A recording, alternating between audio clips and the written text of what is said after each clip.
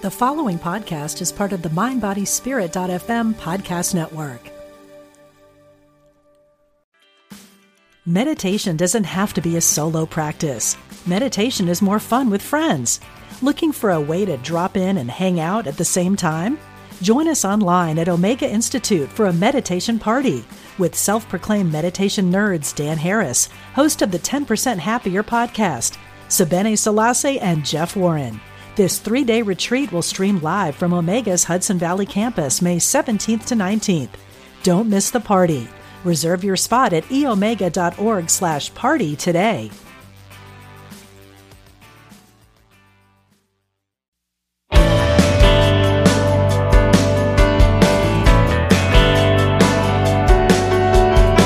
You took a break, you searched your soul, and now the world's your lover. Making the world your lover. Oh, that's what we're here to do, my darlings. That's what we do through my online joy school at lisamccourt.com, through my newest book, Free Your Joy, The 12 Keys to Sustainable Happiness. And it's what we're going to do right here, right now together on the Do Joy podcast, where I bring you fascinating guests with powerful insights for elevating your personal vibration. Deep lasting happiness is a skill you can learn, and I'm so honored to be on this journey with you. Happy holiday season, my beautiful listener loves. I hope you're carving out time for you during this season of so much doing and going and buying and feasting. It's not so much the season of just being, but that is my wish for you. And with that in mind, I thought it's a great time to share with you a guest teacher I hosted recently at Joy School who specializes in remedies for the kind of busy doingness that so many of us find ourselves caught up in this time of year. Her voice, her presence, her energy is so peaceful and so contagious that I'm really glad you're giving yourself this treat today. I love you, and I'm wishing you so much peace and reflection and self-care this holiday time and always. Petra Brunnbauer is a well-being coach, podcast host, creator of the Journey Wellbeing platform.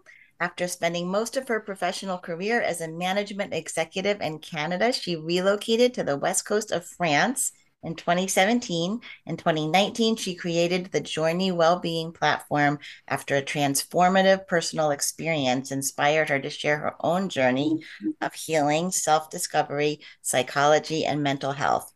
Petra's expertise is focused on professional women managing burnout and stress, where she offers individualized, holistic strategies for healing and self-leadership. I'm so excited that Petra is sharing her brilliance with us today.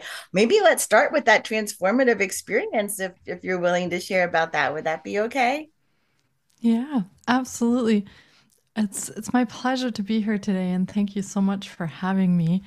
I know that stress and burnout is a topic that is so relevant today, and it doesn't have any age limits or gender limits or cultural limits. It kind of happens everywhere and to anyone. So I think it's a really good topic to dive into today.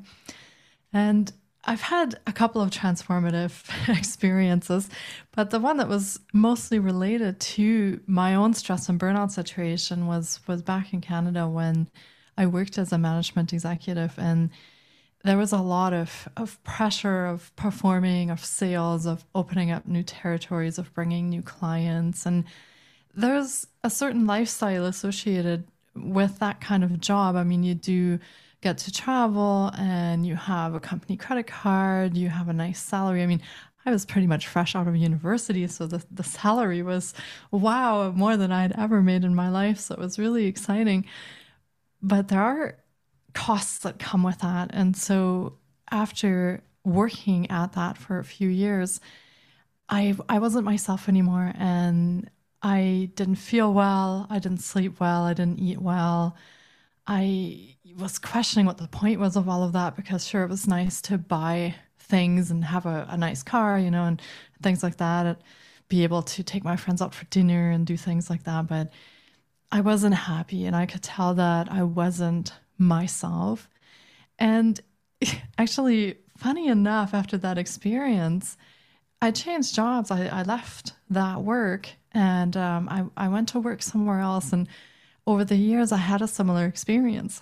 So I felt like I didn't really learn anything from that first experience. I went right back to pouring out, pouring out, pouring out until it reached a breaking point where it just wasn't sustainable anymore. And what I put into the work and what I felt that physically and mentally I got out of the work just didn't balance anymore. And that was sort of a step for me where I really said, well, I'm happy with the money I make, but is that really everything there is to life? Is that really everything that I'm going to be doing from now until I retire is just chasing after money and material things? And this is when I started stepping into really looking inside myself and saying to myself, you know, there has to be more to this. There has to be a better way to do this. And that was sort of the first transformative situation that happened, and also that there wasn't any help specifically available in that situation. You know,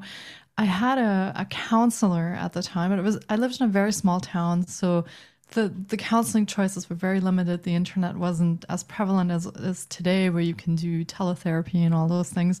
And I felt like there wasn't a lot of support and not many people I could speak to. There wasn't many groups online, and my parents couldn't really relate because they'd grown up in a generation where, you know, it was post-war, you just worked. Nobody cared really what you thought or what you wanted. It just had to get done and you had to survive. So very different mentality also when I spoke to them, and a lot of my friends couldn't relate. And so it was also a situation where I really had to sit down and say, look, this isn't going to come from anywhere outside. This isn't going to come from a book or an app or anything like that. This has to come from inside. There has to be a change in how I look at things and how I live. And so that was the first part of it. And the second part happened actually after we moved to France.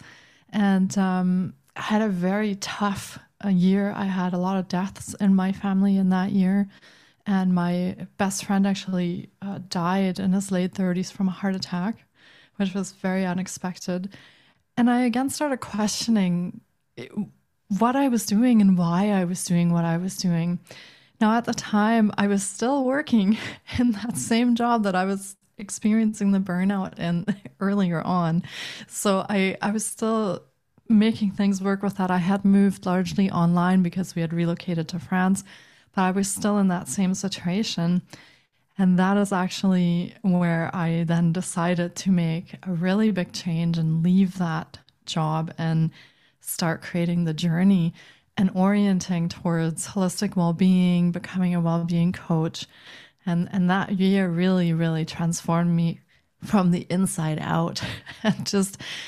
And that was, you know, that I hear it's often that you have to reach a certain point of pain until you make a decision to make a change. And that's kind of exactly what it took for me.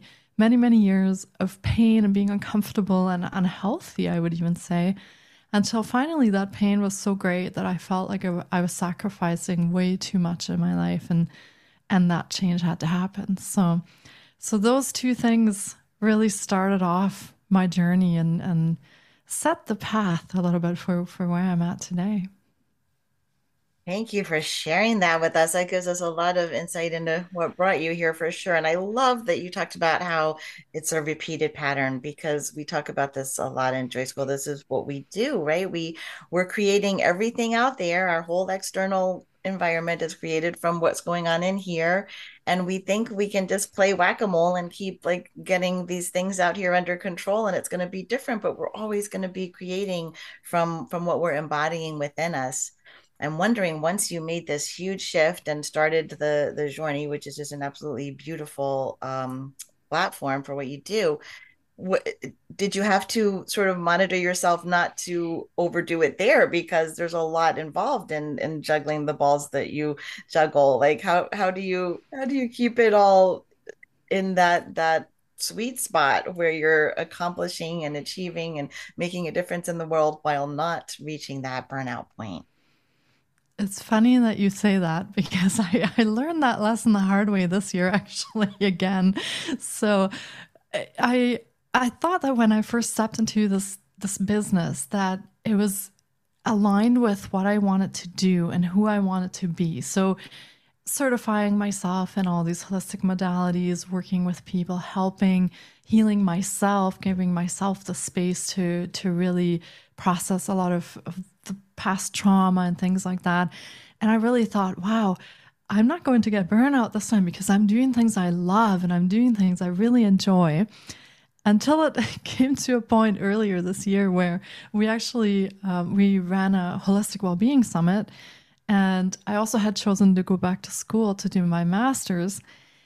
And somehow this year I reached a point where I could tell I'm heading down that same path.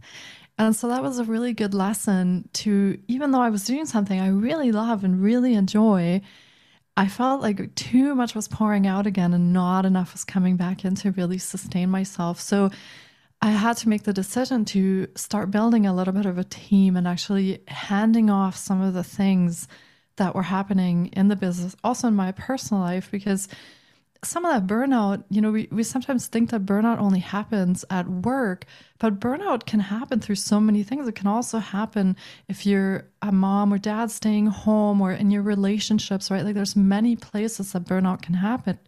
And for me, it also happened in my home life because trying to keep the household going and cleaning and cooking and shopping while doing all the other things, it just became too much. And so I had to learn to say, look, it would be great to have a person who could maybe clean a few hours every few weeks. Yes, it will cost a bit of money, but it will give me some of that time back that I really, really desperately needed to take care of myself. So there were some decisions made this year to come back into alignment and to come back into that space where I could say, yes, I love my work and I am able to take care of myself and really make sure that I'm still aligned at the same time. It's such a tricky balance because we talk a lot about how sometimes these things that we start to see as our weaknesses are things that we need to overcome, like that sort of a drive, or also our strength. So very often that's the case. Wherever we have a lot of our personality funneled can be our strength and can be our weakness, and finding that sweet spot where you're a very high achieving, successful person. There's nothing wrong with that, but it is important to have that balance. I know you talk about holistic well-being. Is this what you mean by holistic? Like we can't just be well in one area. We have to really scatter our wellness throughout our lives. I feel like it's all connected. And that also came through for me in that I was battling a lot of chronic pain. So in my view, that's the mental, the emotional, the physical, it all comes together and connects. And when one is really out of balance and when we're driving our bodies and pushing our bodies through burnout and a lot of stress, that'll have ripple effects. And we might start feeling anxious or really overwhelmed, or we might even have some sort of depression or low mood happening. And mentally, we might experience brain fog or like we can't focus. So I think it comes full circle and all of that connects together. And so I think addressing one and saying, okay, well, today I'm going to eat really healthy and that'll fix all of my problems. I think that's where we need to really look at all of the pieces in our lives and really make sure that we're addressing all of them together so that we can have a result where we actually are healthy and balanced and happy. For sure, for sure. And one of the ways to do that is to integrate mindfulness into your daily activities, right? Do you have a mindfulness practice that you could share or help us to see how you manage that with all you've got going on? Yeah, so I found that mindfulness is one of those things that are a bit tricky because for some people, especially if they're really stressed or they have experienced burnout or trauma, being in the moment can be a very scary thing and it can actually set off a lot of anxiety. And I feel like that anxiety comes from living in the future too much and worrying about what ifs and what happens if that or what happens if that. So the mindfulness as I learned to bring that into my daily practice, the mindfulness actually reminded me that I can let those things go and I don't need to have all of the answers for the future. I don't need to know what I'm going to do in my business 10 years down the road. I don't even need to worry about what I'm going to cook next week or what color clothing I'm going to wear. So mindfulness really brought me back to the moment and saying, I don't have to have regrets or worry about the past because that sometimes causes depression and things like that. I don't need to worry about the future because that makes me really anxious and feel overwhelmed, like I need to know everything right now. I can take that pause and I can come to this very moment where I am right now, and I can just breathe and I can be here for as long as I need to center myself. So together with the mindfulness, and I also like using the heart coherence from heart math in those moments as well.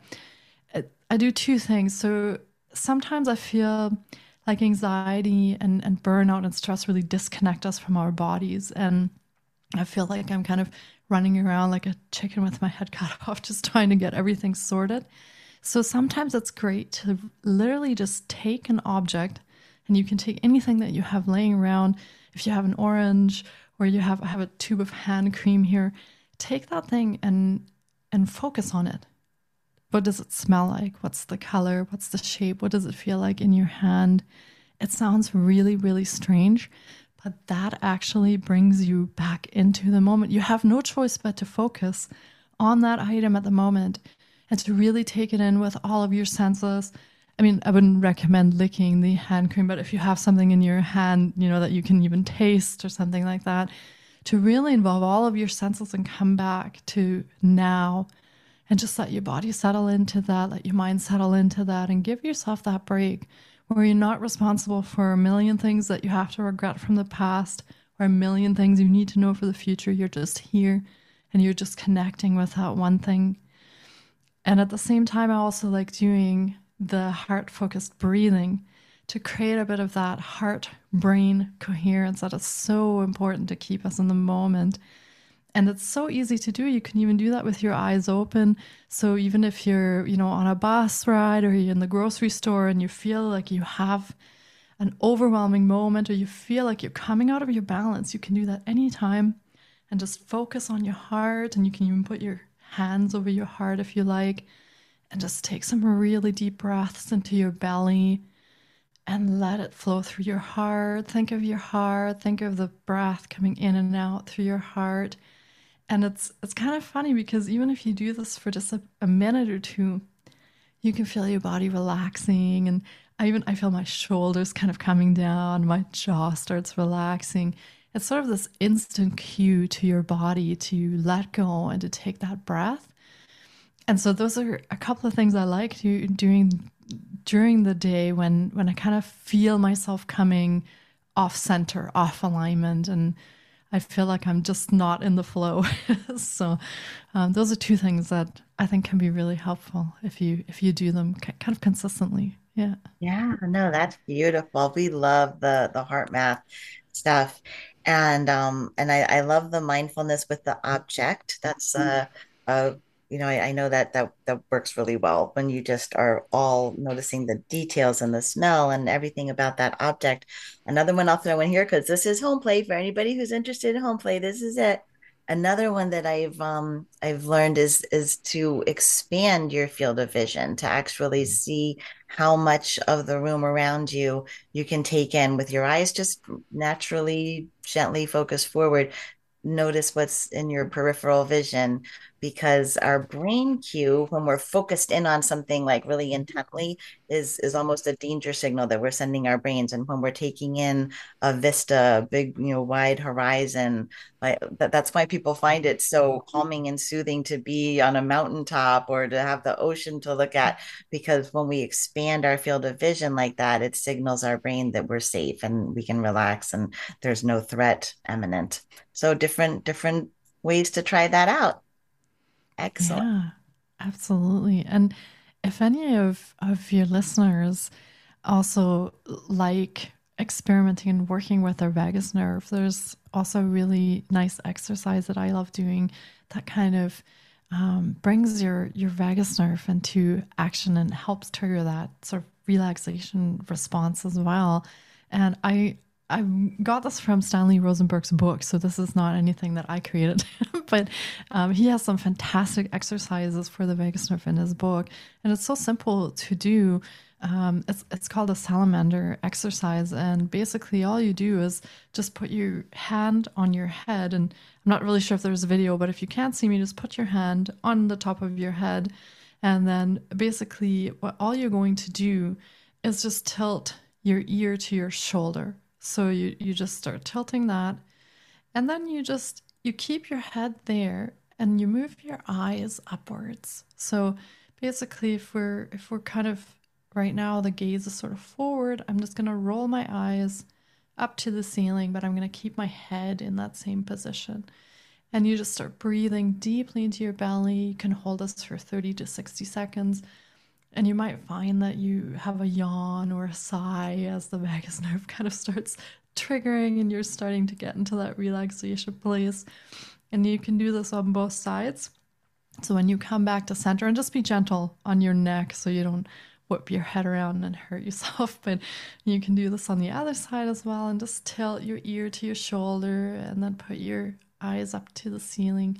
And if you find it easier, you can also put your eyes down towards the floor. So Stanley Rosenberg has both versions in his book. And it's a really simple exercise that you can do just on the couch, or if you're, even when you're sitting on your chair at work in front of your desk, you can do this. And it just helps, like you said, your body gets a signal that we're safe and we can relax now and we can breathe and our chest can expand. And so that actually makes a difference in just a few minutes. So I like doing that during the day too. Thank you for sharing that. Yeah, do you know the title of the book, the Stanley Rosenberg book? Yeah, it's called Accessing the Healing Power of the Vagus Nerve. So that's by Fabulous. Stanley Rosenberg. Yeah. Good. We've done some vagus nerve work, but I'd love to see that book. Thank you for sharing that. Yeah. Awesome. So what do you think makes it that we don't feel safe? Well, that's the problem, right? That's where our nervous systems are so jacked up. What are the hurdles to our well-being that you've encountered? Yeah. Unfortunately, I think there's so many Yeah. at this time. I think as a woman, for myself, I experienced this kind of burnout culture where I was expected to just be able to shoulder everything. And I think that's one of the biggest things, is that we're just expected to do it all and have it all. And asking for help is a weak thing. Having low mood or being anxious is a weak thing. Asking for help is a weak thing. So there's these expectations almost that you have to be perfect and you have to perform all the time at whatever cost. And there's different things that come into that mix, right? You might have toxic relationships mixed into that. You might have financial problems. You might have health issues. And for some people, I know a lot of single moms or single dads, and they're also struggling in those situations. But I think it's that expectation that we have to just be perfect and function. And it robs us a lot of the depth of the emotion that we can have, and also of the fact that we can say sometimes, hey, look, what I did today was enough, and now I have to take care of myself. I find a lot of people I talk to feel really guilty about taking time for themselves and doing something for themselves.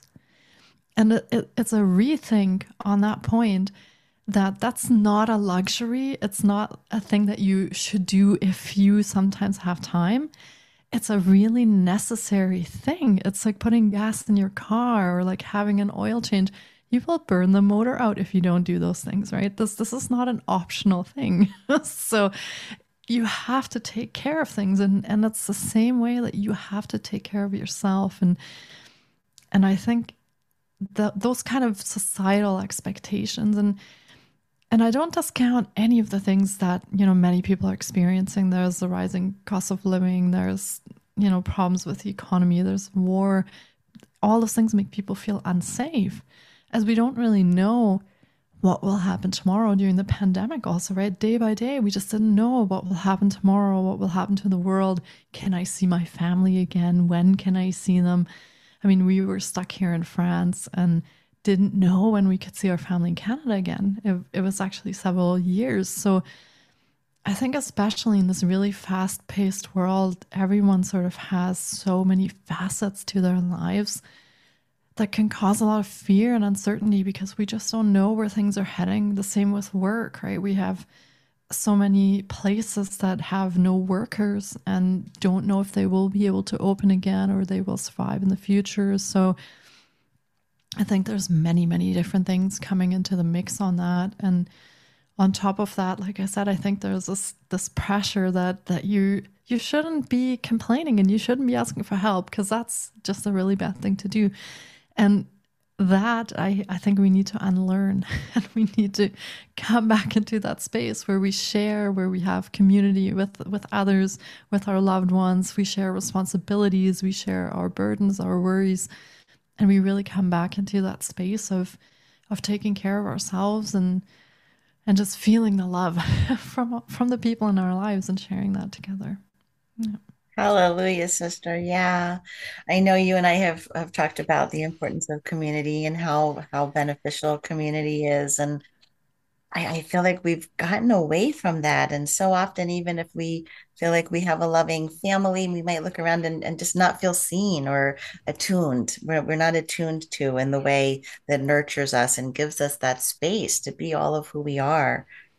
So I think community is a huge, huge answer to the Yeah. situation. And I think that globalization has added to that a bit because many families live very scattered, right? My family lives on several different continents even. So it's hard to say, hey mom, I'm gonna pop by, for lunch or something, or even with my sister to say, hey, I can come and help you because I know that you have a child, I can come help you for a bit.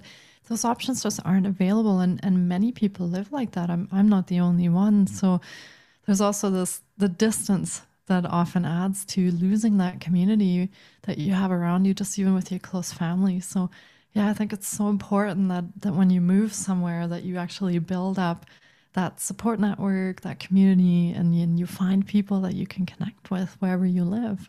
Yeah. And online. I think online Yeah. works. Online Yeah. gets a bad rap because it's not the same as the hugs and the touch and being in someone's physical essence, but energy is non-local. We do a lot of love in our online Yeah. spaces and it's a beautiful thing that we have that to have that. And sometimes a place where you just go an hour a week or something like that, you can feel more free to be yourself. There's a little less expectation because the people around Yeah. us who see us every day like to keep us in those boxes that they've decided we should be in. And sometimes it's uncomfortable for them if we want to be something that's not in those boxes. So it's important to find some place where you can just go be all of who you are and know that you will be attuned to and heard and valued and validated and all of that.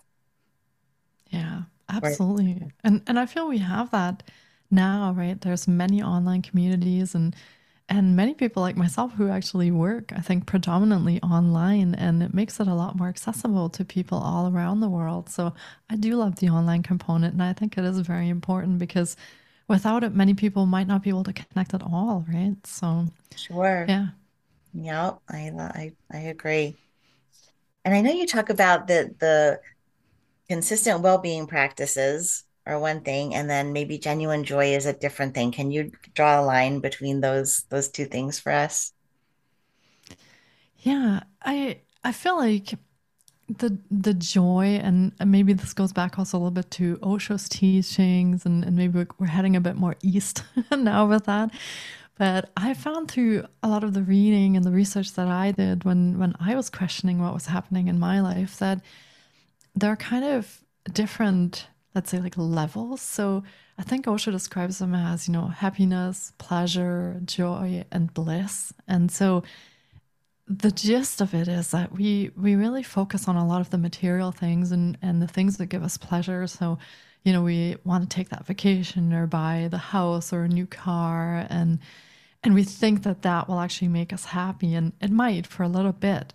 But looking to these external validating things, it just doesn't create that inner joy that we carry in ourselves and that we're all born with. It's our birthright to experience that joy.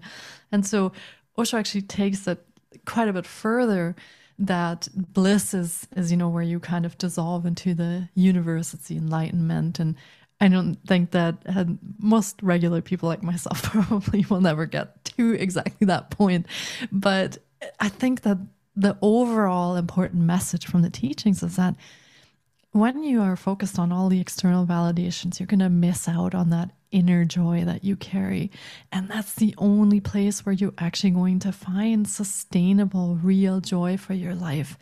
It's the only place where you're going to find that awe and that wonder, where you're going to find that bliss that gives you your why you want to do things, and connects you, like you said, with the people in your community. That all comes from the inside. It comes from finding your alignment, your purpose, comes from actually answering the questions of what makes me happy? Why am I here? What do I want to do? What do I want to achieve?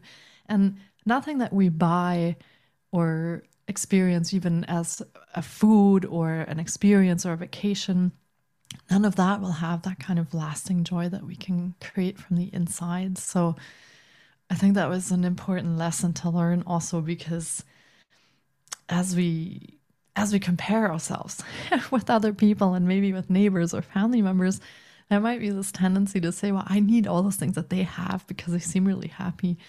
And we sometimes forget that actually comes from inside. And so we might not even need all of those things.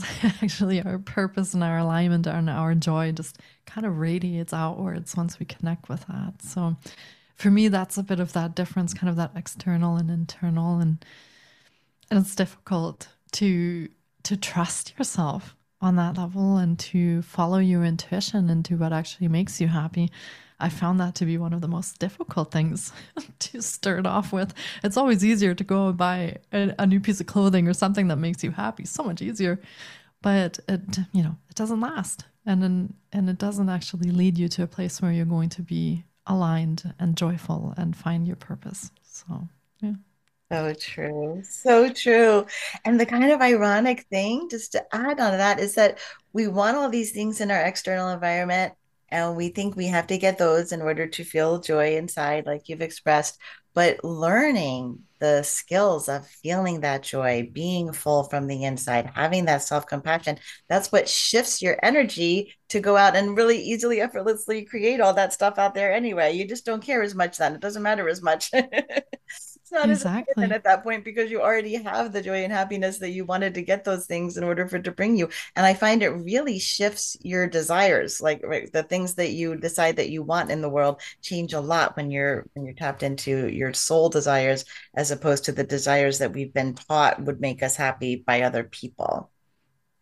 And I love Absolutely. that you Yeah. mentioned that final stage with Osho of bliss, which is the no self, the anatta from Buddhism. One of my co-teachers at a retreat I'm leading this weekend talks about no self. It's no self, no problem, how neuropsychology is catching up to Buddhism. And it's, to me, it's a really fun thing to talk about and learn about. But like you said, none of us are probably going to achieve anatta in this lifetime, Yeah. right? But the closer we get to that dissolution of the self, the ego, the what we call in Joy School the horizontal self, the more we just take everything so much less seriously. And that's where the joy comes in. When we recognize that all these problems that seem so big and so important and so looming are really not as consequential as we make it when we're just tuned in completely to that horizontal self. So thank you for sharing that. I love your voice. I love your energy. I love the calm that you bring to these insights. You project what you speak of so elegantly. Is there any final thing that you wanted to share before we go to our group conversation? I think maybe one thing to keep in mind as we go through the day is to keep checking back with ourselves, and this also comes from heart math. Like, where are we at? And they call it a grid, right? The depletion grid. So, are you in this very moment? Are you feeling depleted, exhausted, tired, maybe even depressed or anxious? Or are you on the other side of the grid where you're feeling fulfilled, you're feeling alert, excited, happy, joyful?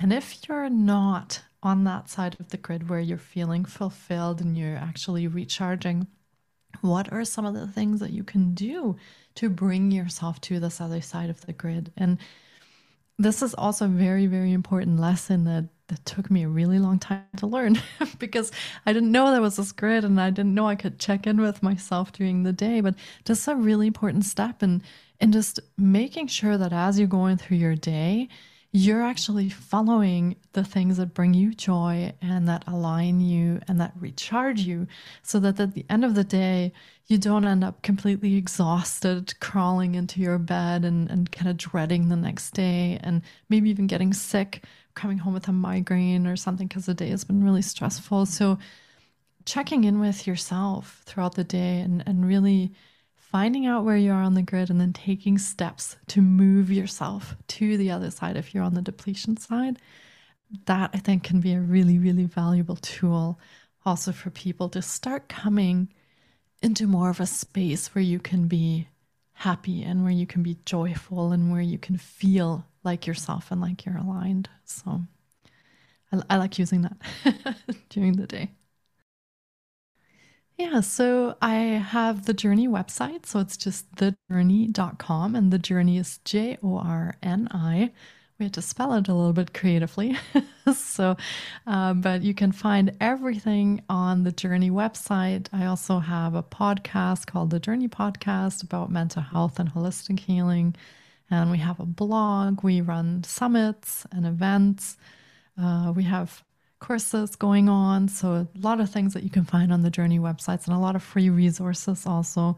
We have stress busting kits and sound healing, hypnosis files. I think we also have a free meditation track. So lots of things to try out for your own holistic well-being. And you can find all of those on the Journey website.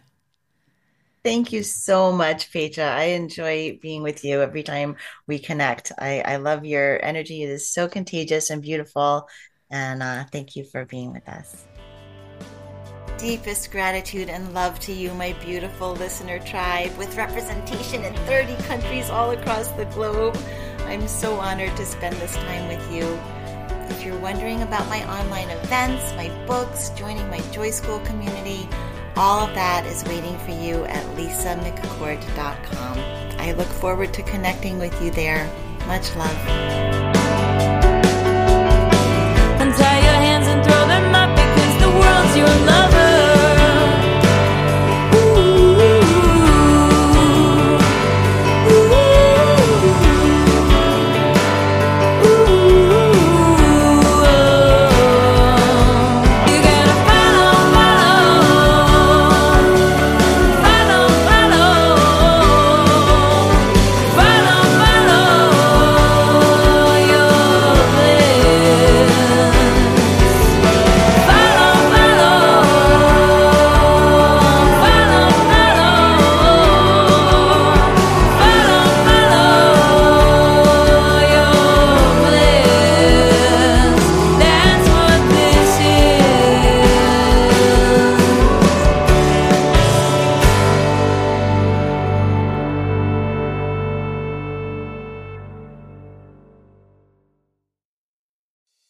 I'm Dr. Mona Lisa, and I've been a medical intuitive for over 30 years. Let me help you find new ways to heal physical and emotional problems. Be a part of my Healthy Living Intuitively podcast studio audience every week. Follow me on Facebook, Dr. Mona Lisa fan page, and Instagram, Dr. Mona Lisa 1, to get that information. I answer audience questions, and you can learn from people calling in that might be dealing with the same things that you are.